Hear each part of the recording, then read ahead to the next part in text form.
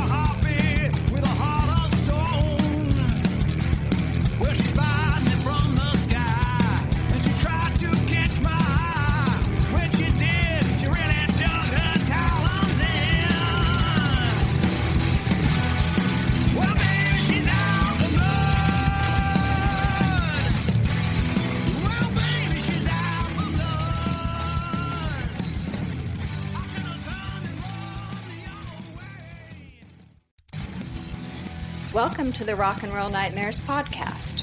I'm your host, Staci Lane Wilson, author of the Rock and Roll Nightmares book series and director of the documentary The Ventures, Stars on Guitars. This is your destination for all things rock, where the interviewees include musicians, authors, historians, filmmakers, and more. And now, on to the show.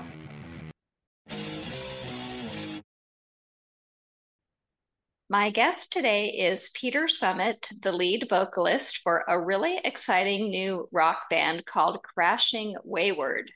I've seen them perform here in Las Vegas a few times, and one of the things I love most about the band is the deepness of their lyrics, which is contrasted against upbeat music and a stylish image. So we're going to talk about that, and I've also got the privilege of playing their new single, Stranger Days, which you'll hear about halfway into the podcast. But without further delay, here is Peter Summit. Hi, Peter. Hi, Staci. Well, I'm so glad to have you here. But before we get into Crashing Wayward, I'd love to know how you got your start in music and who your influences are and how long you've been at it professionally. I always credit how I got into performing for my early love of karaoke. Oh yeah. And it was it was really the only opportunity that I had to perform. I didn't really know too many musicians, and kind of being in a band was a pipe dream. So as soon as I was of an age where I can go and perform, that's what I did. And, a little bit of Liquid Courage at that time definitely helped, but I loved it. And that really kind of triggered me into wanting to perform more and to really kind of start pursuing more of kind of like a life in music or a band. So that, and then Buck Cherry's song Lit Up came out on the radio. And I had just kind of made my way to Florida. It wasn't really working out with my dad. That song came on the radio and I said, forget it. I'm moving back to San Diego and I'm going to start a band for real this time. And that's pretty much what I did. So what was your go-to karaoke song? I always really wanted to perform the songs that were either about, 10 minutes in length at least. Man. So yeah, Aerosmith Dream On, I would do Stairway to Heaven, just because I really love to perform, and I love to kind of, it wasn't one of those things where I just stood and read I was jumping on tables, I was getting in people's faces. It was kind of like a love-hate. Either you really hated me watching me do karaoke or you loved me. Well, I can't sing at all. So if I was going to do karaoke, I would definitely pick War's Lowrider. It's like 2 minutes and there's really no singing involved. Yeah, there you go. So, I mean, who would you say some of your vocal musical influences are now? I'm always going to go way back to the very impressionable years for me. The very first the very first song that I could really remember loving was Queen's Another One Bites the Dust. That's a great And one. yeah, to me, that was just like the greatest. And at that time, you didn't have video, so you really thought you were listening to an R&B song, or, by a Black artist, and you just really didn't even know what you're listening to. It was just so universal. And I loved how Queen, they didn't stick to one genre.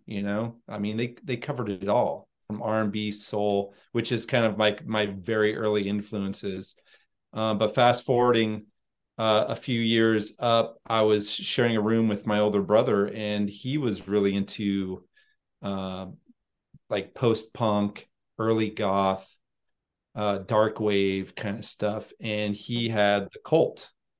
And so he played Love a lot. But when he brought home Electric and dropped the needle on that very first song, Wildflower, that's what hooked me. And so I'm always going back to the Cult as one of the very most influential bands in my life. So, Queen, the Cult, David Bowie, Michael Jackson's my all-time favorite performer, artist. And then going back to, James Brown, stuff like that. Lenny Kravitz. I really love people that kind of were not afraid to touch on any certain style or a subject, what they were writing or performing and singing about.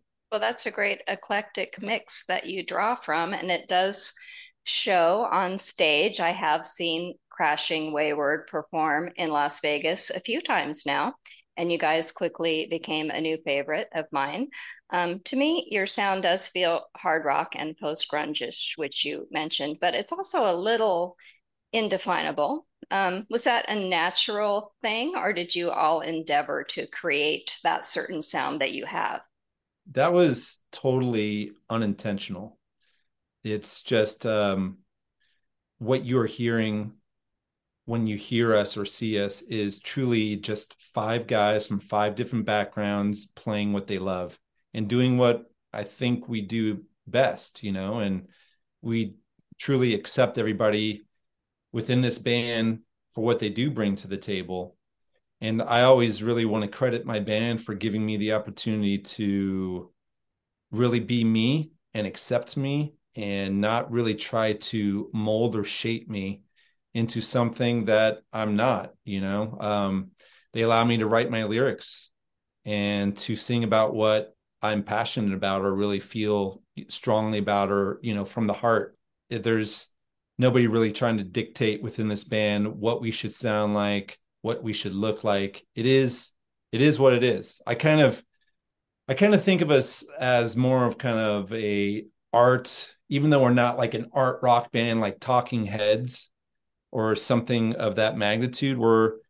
We are a little bit more outside the box, and I think we really love being that, and we're kind of pliable in the way that when we write, we're not afraid to touch on something that might be a little bit different, because it's all about the song and what feels good to us.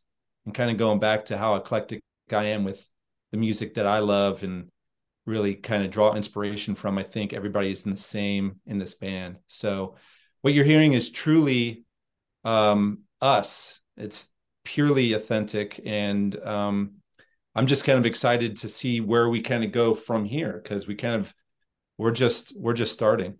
That's true. Yes. And I agree with that you are all seem to be in the moment and very cohesive on stage, which is a great thing. That alchemy is not always easy to come by. So you lucked out there. Now, Yeah. here's a question that I've never asked anyone on the show, and I've done almost 100 episodes now, but I'm intrigued by the name Crashing Wayward, and I'm wondering what the story is behind it. It's funny. That was Staci, our guitarist, Staci David Blades, came up with that name. We were kind of sitting around, and at the time we were in the early stages of COVID. So we were trying to put together this band, and we were coming from a previous project that Staci had been working on, and that kind of dissolved. So we kind of wanted to redirect, since we just started working on some new songs and everything was taking a new direction. But in the current state of the world and how everybody was feeling, I think he kind of really drew inspiration from that. Crashing Wayward is just like, we were crashing forward, but it's in any which way the wind's going to take us, or any way that this energy and movement's going to take us. We just want to keep pushing forward. And I like the wayward because it's kind of like unruly, we can go anywhere, kind of just like how it is about the music. It's very evocative, yeah, and I think it means different things to different people. When I first heard it, it reminded me of those old stories of sailors being seduced by sirens and mermaids and crashing on the rocks, and so there's a lot of different things you could do with that. Yeah, absolutely. And it's funny you say that. I actually working on a new song right now called Amnesia, and I actually use the subject of sirens calling one to shore, kind of. So I'll have to share that with you if we ever get that tracked. I love that already. Yes, for sure. Now, your album Listen is also just a great name for an album. It does say it all.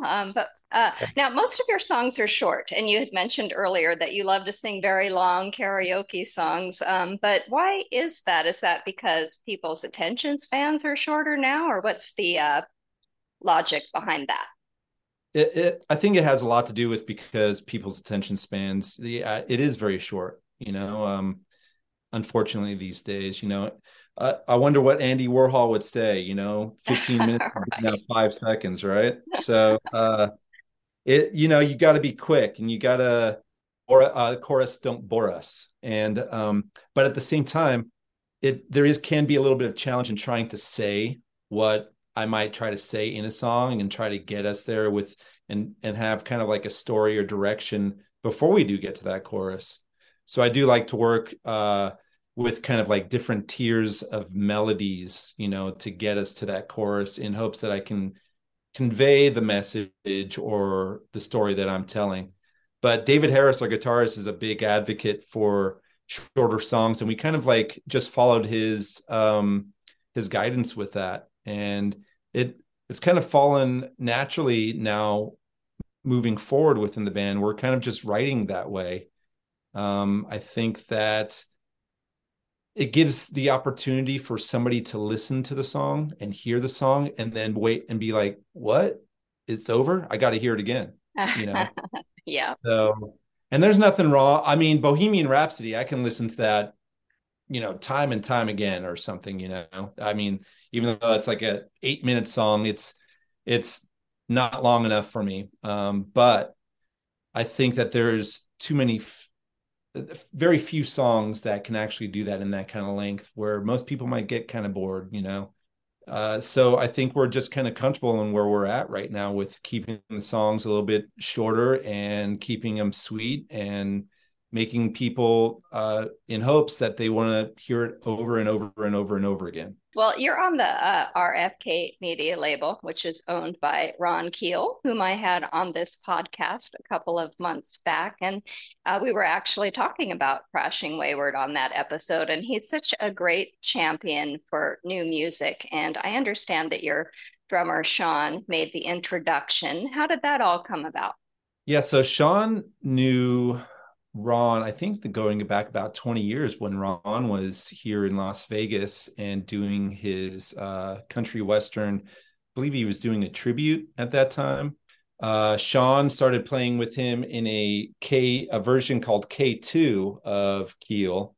And so they just kind of been friends for a very, very long time. And with Ron having his label KRFK, Sean had been sending him some early works of ours from the very first release that we did, which goes back with Breathe, with the original mix to that. We released in, I believe, December of 21. And so Ron would play that, very supportive. And then he played Disco Kills and was very supportive, just like, that was great. And Sean sent him Stranger Days. And it was kind of like radio silence for about 3 weeks. And then Ron hit up Sean and said, dude, what was that you just sent me? That song wrecked my day. And from that, we scheduled a call to talk to Ron about signing to his newly formed label, and the rest is history. So yeah, Sean has everything to credit with that. And yeah, so it's been a great kind of relationship so far. I love Ron. He's a strong, like you said, strong advocate for new music. And that's something that we're really kind of pushing with him. It's like, we're new. Let's take this outside this box direction. And so he's really open to ideas, and he has a lot of, experience and input. So. Exactly. And speaking of experience and influences, you mentioned your guitarist, Staci David Blades, who Ron and Staci are a few years apart in age, but they did both come up on the Sunset Strip as musicians in the hair metal days. And did they know each other before all this? Or like, I'm imagining that a lot of those people were interconnected. Yeah, I don't know how far back Staci and Ron go, but they definitely knew each other. It was kind of like, it was Sean, that really brought us to the table with Ron. And I know that within that, Staci was having talks with him as well too.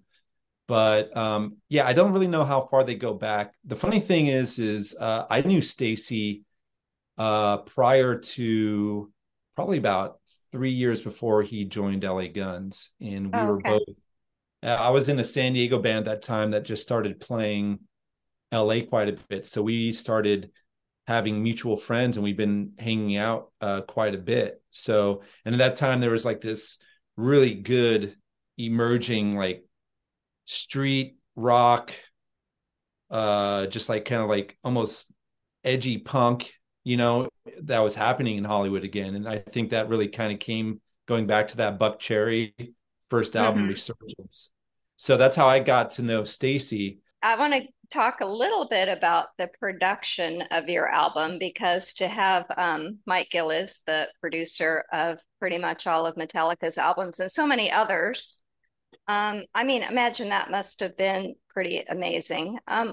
What was that like? Tell me about the experience. And also, what did he bring to the final mixes? Because I feel like a producer almost becomes a member of the band in that moment when you're making an album.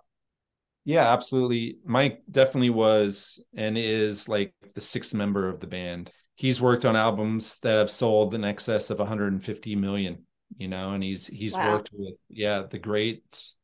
25 years with Metallica, the Cult. He's done some stuff with Motley Crue, Our Lady Peace, Shania Twain.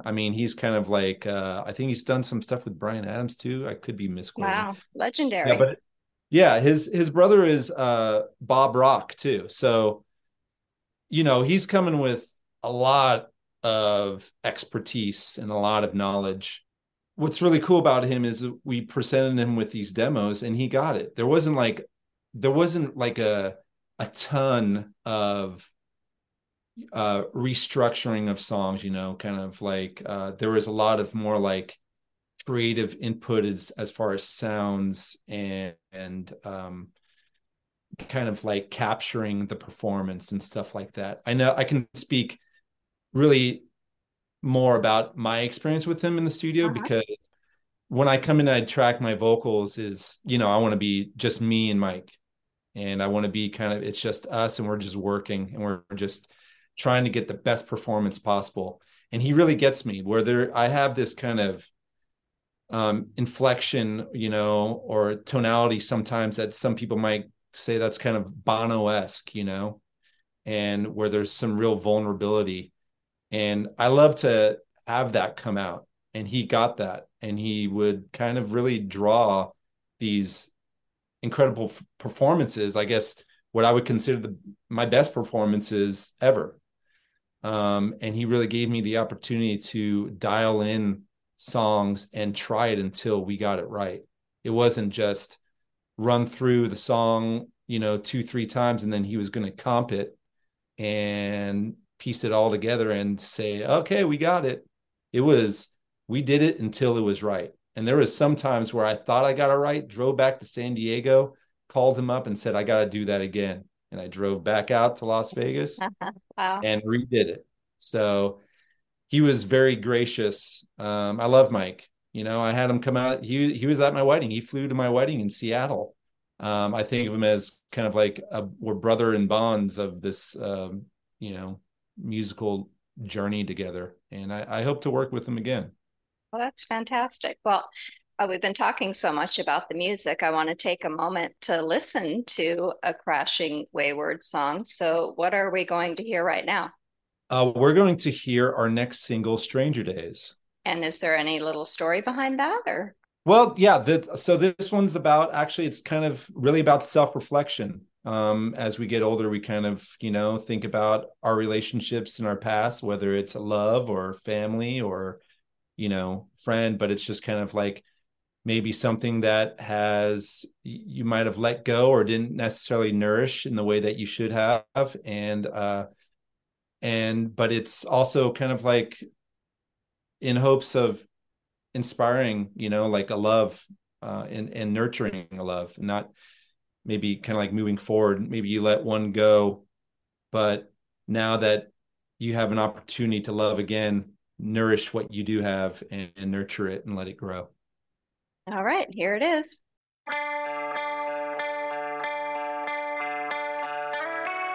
Textbook case insane, imprisoned in my desolate brain. The colors bleed, but the writing remains true to my dismay. I melted just your thoughts, so afraid to blink or sleep it off. Whatever comes inside the dark would never come close if I forgot. Raining stranger days, blue gives into all your ways, like a painting by Dali. I'm falling for you madly.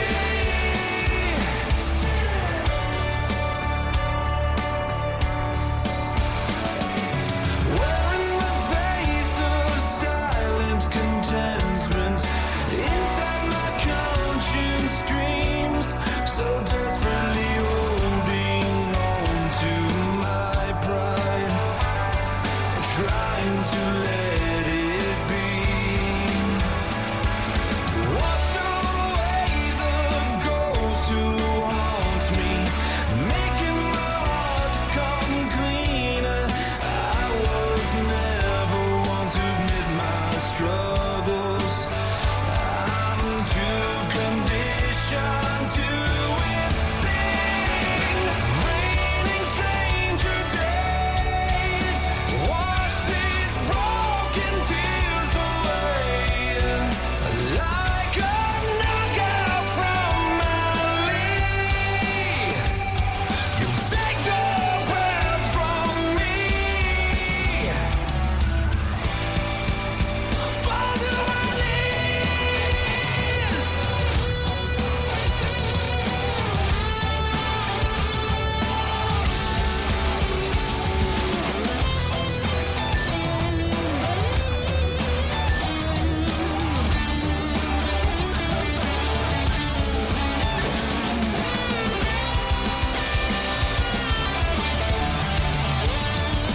Raining stranger days, blue jeans sings your name in praise, like confessions from Bowie. You're my poetry, painting by Dali, knockout from Mali. Listen, it really is kind of a rock and roll nightmare in a way because of the dark subject matter that inspired you all in writing the songs. So I'm wondering if you can share one or two of the stories behind the songs. I mean, the whole album is very personal. It's really kind of dove deep in writing the songs for this, but probably the two most personal are the tracks Tilly and Velvet's Drawn. Tilly was inspired by Staci has a friend whose daughter during COVID had taken her own life. So that was the major inspiration behind Tilly. So that for me was probably one of the most personal, because I too struggle with depression, and sometimes self-confidence and such. So even to this day, when I hear that song, I can get emotional as if it's somebody singing it to me. Wow. Yeah, it's kind of like an out of body experience, the way that it was written. It just kind of wrote itself within about 15 minutes. I came in from San Diego to either track or do some rehearsal, and Staci had sent me the guitar work prior to that and asked me what I thought about it, and I loved it. And then he pulled up a photo of this girl, Erin, who is Tilly, who took her life. And I saw her fuchsia hair. I saw her smile in that photo, and it just like triggered me. And I wrote that song in 15 minutes. And I'm hoping that it kind of resonates with people in a way that, anybody that does struggle in that way is not alone, and that there is, a brand new day, and, one day at a time, and just kind of get through the day and let's start again tomorrow. Yeah, these reminders are constantly needed and in new, fresh ways. So I think it's good that you have that song that's out now. Yeah, absolutely. Yeah, I struggle with it every day. I was this morning, so, but Wow. I'm happy to be here with you, so there's always something that kind of gets us to the next, and so this conversation with you helps me get to the next. So yeah, I'm glad that we can have these conversations. Absolutely. Yeah. Well, to quote you, it was either from the press release or another interview that you did. Listen's lyrical content covers intolerance, mental health, suicide, love, loss, and political unrest. So this isn't lightweight party band stuff. It has but I feel like it has a sense of joy or hope. I mean, it's not doomy, gloomy, goth rock or anything like that. But it's music that I feel like it's equally good to listen to by yourself or live with a fun crowd. So how did you guys find that balance? So I love kind of like that contrast between, kind of like deep, meaningful lyrics, but in a way that is joyful and happy. And, it's kind of like the Smiths, Morrissey is just if you just hear Morrissey on, you cut the music, it sounds pretty sad, but Johnny Marr brings that joy, with the guitar and his melodies and lines and everything, that I think we kind of have something in that, where if you hear us and you're not listening to the lyrics, it's a good time. And if Yeah. you do see us perform, we're performing it as if we're like Iggy Pop and the Stooges, and it's full on in your face. It's performance. It's trying to connect with people. We're trying to connect, and I want to pull people out of any kind of like maybe personal struggles or anything that might be holding them down, or sadness, whatever. I want that to be left at the door at the venue. And when they see us, they leave exuberated. They are joyful. Even though some of the subject matters in the topic or the lyrics might be a little bit more sad and such, it's the way that we deliver them and perform them that does give it that little sense of joy. And I've always been heavily inspired by anthemic melodic verses and choruses, like early new wave, Duran Duran, and going back to Freddie Mercury, who was the king of that. Mm-hmm. Where it kind of like, you can take a sad song, but if you, in the way that you deliver it, you can pull that sadness out and uplift. And so that's really what I try to bring to the table. And I know my band kind of does the same thing. And they're very supportive with me allowing to do that as well. Yeah, well, I want to segue a little bit to image, away from content, because you and I do share a common interest in vintage clothing. And judging from your Instagram handle, which is Thin Dark Duke. You are a David Bowie fan, which you mentioned earlier. But can you talk a little bit about how image and sound go hand in hand in rock? Yeah, I think that, most people tend to listen with their eyes first. And I do know that I am guilty of that for sure.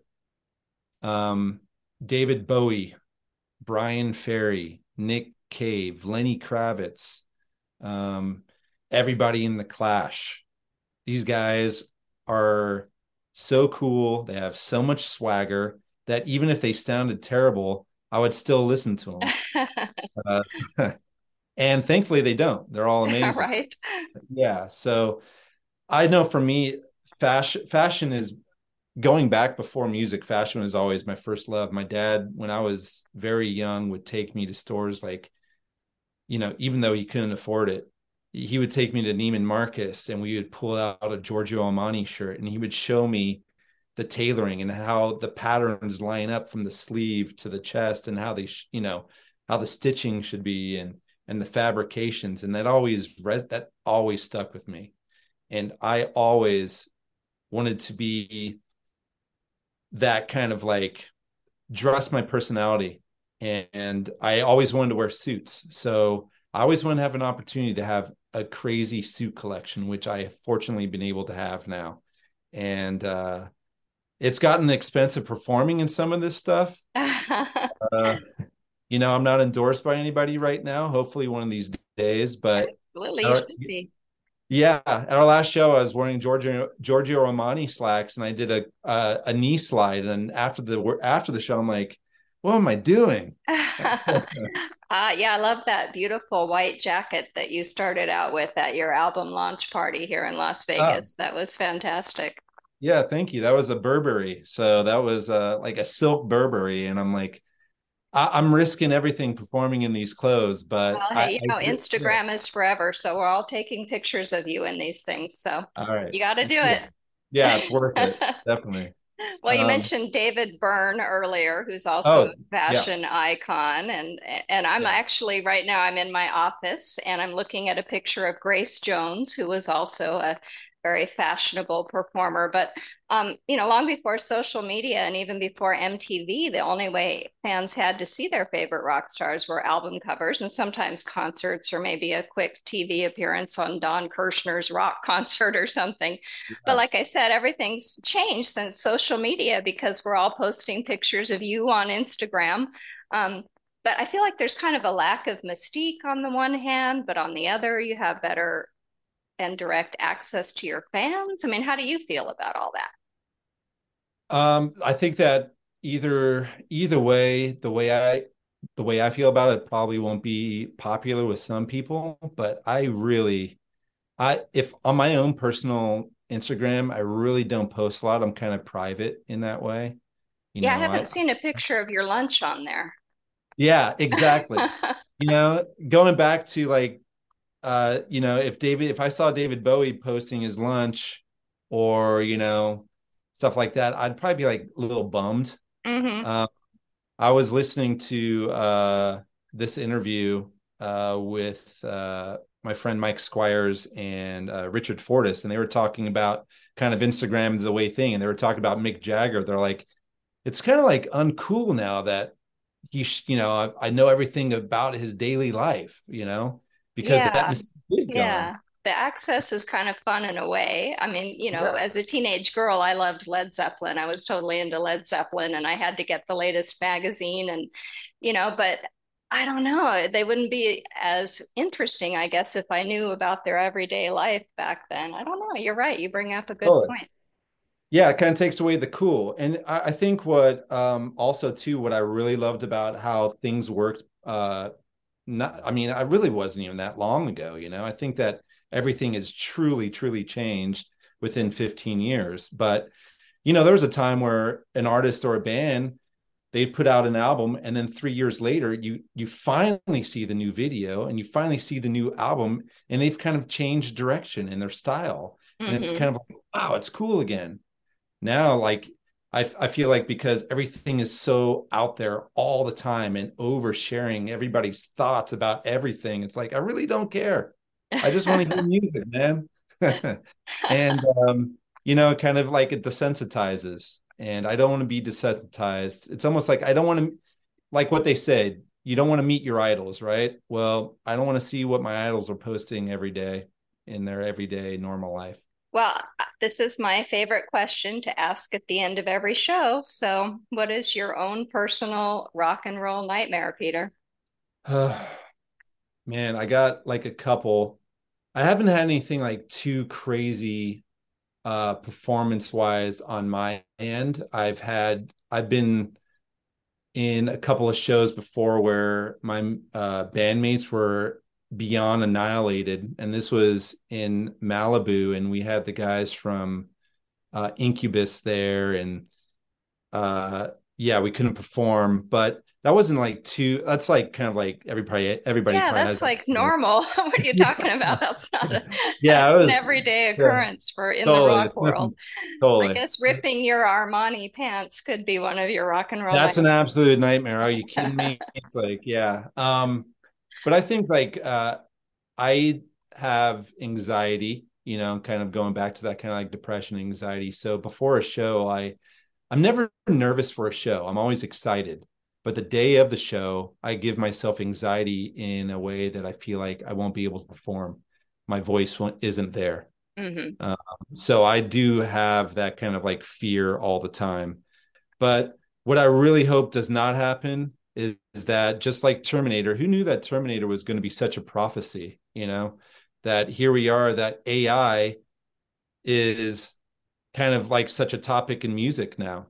So Yes. I think greatest nightmare is that Terminator in the form of AI music is going to destroy the true art of musicianship and writing, so, and composing. So to me, that's the greatest nightmare. And that's what we should all be scared about, honestly.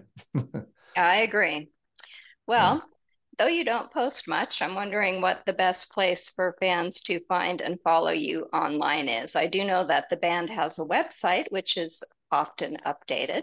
Yes. So you can, I'm very active on the band socials. So my own personal social is at Thin Dark Duke. What is it? Thin dot dark dot Duke. But you can find me everywhere at Crashing Wayward. And that's Facebook, Instagram, TikTok, Twitter, Threads. Gosh, it's like, wow. How do you keep up? I don't know.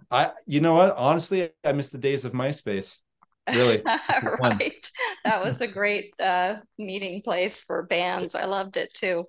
It was, yeah. Yeah. I feel like that was the real last spot for bands really to kind of like meet and connect and get people to come to their shows. So I really do miss that. But yeah, you can get us music wherever we got now. So yes, so everywhere you're Crashing Wayward, and everywhere, that's how we can find you. Okay. Yeah. Well, thanks for being on the show, Peter. Well, thank you, Staci. I enjoyed talking with you, and I hope I can do it again with you sometime soon. Absolutely. This concludes another episode of the Rock and Roll Nightmares podcast. Remember, there's a book series too. All the books are available in paperback, ebook, and audio via Amazon or the Rock and Roll Nightmares website. That's ROCK-NN-ROLL-nightmares.com. Our official theme song is She's Out for Blood by Fuzzbuster, founded by Lars Cabot. Thank you for listening. Well,